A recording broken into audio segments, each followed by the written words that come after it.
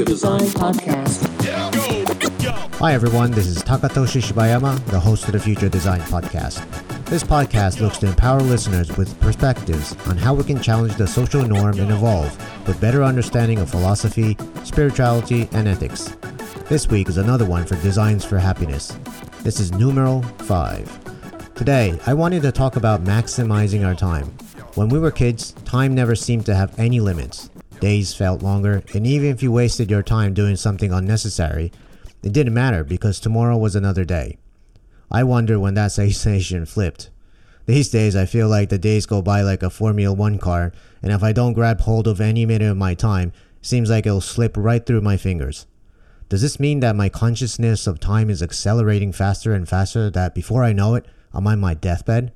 Well, I hope not, but it sure kind of feels that way. Anyway, where was I going with this?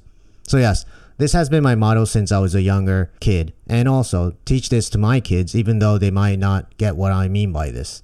If you're going to do something, do it 100% or nothing at all. When I was in high school, I was never a grade A student. I barely studied. My grades were at the bottom edge of my peers, and I didn't really care too much about it. But in Japan, we have entrance exams for university. Like in many places, if you don't get into a good university, that means most opportunities will be shut out from you. I had to make a choice. Study for the entrance exam or piss my life away. Even a long-haired, grungy young Takatoshi who always had a chip on his shoulder even got the picture. So where did I start? I had to play catch-up with everybody to get to where they are, and also get ahead to get into a good school. These kids had many years of a head start on me. I only had about 6 to 9 months left until the entrance exam season.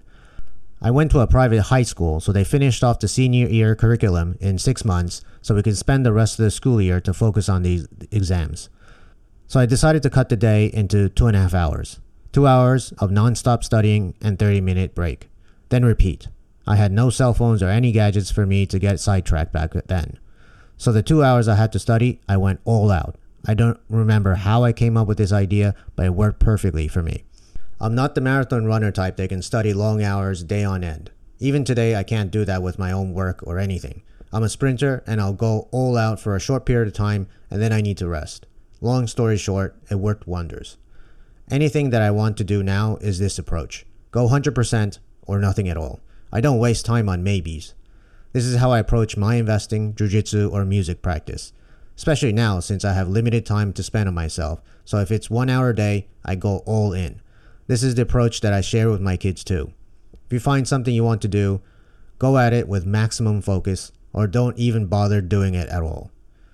It will waste their time and other people's time as well, and this is the only way to achieve mastery. I've decided to talk about this because of an incident yesterday, 12th of September. I always taught my kids, and maybe many of you may heavily disagree with me, but we were talking about how to deal with bullies. I told them never to throw the first punch, but they are allowed, if decided they're going to fight back, make sure you give it their best to destroy them so that they'll never be bullied again. Obviously, I'm not promoting violence, just self-defense so that they don't kill the kid or put them in severely dangerous situations, but to make sure they are not one that can be bullied on. Anyway, yesterday, my 4-year-old kid was being bullied by a 7 or 8-year-old kid that was whacking him with some kind of sword toy. What my younger one did was a low kick to the kid's upper thighs, quickly followed by a jump to mount position and a rapid sucker punch to the kid's face. My son ran to me crying right after, so it was the end of it. It happened so quickly I didn't have time to stop it, but man, did he go all in. Not the best analogy to wrap up the story here, but what I'm trying to say is that if you don't go all in, you won't get the results you're looking for. And because of that, there'll be regret, wasted time and energy, and lack of satisfaction in life. Designs for Happiness. I'll talk to you next week. Peace out. Future Design Podcast.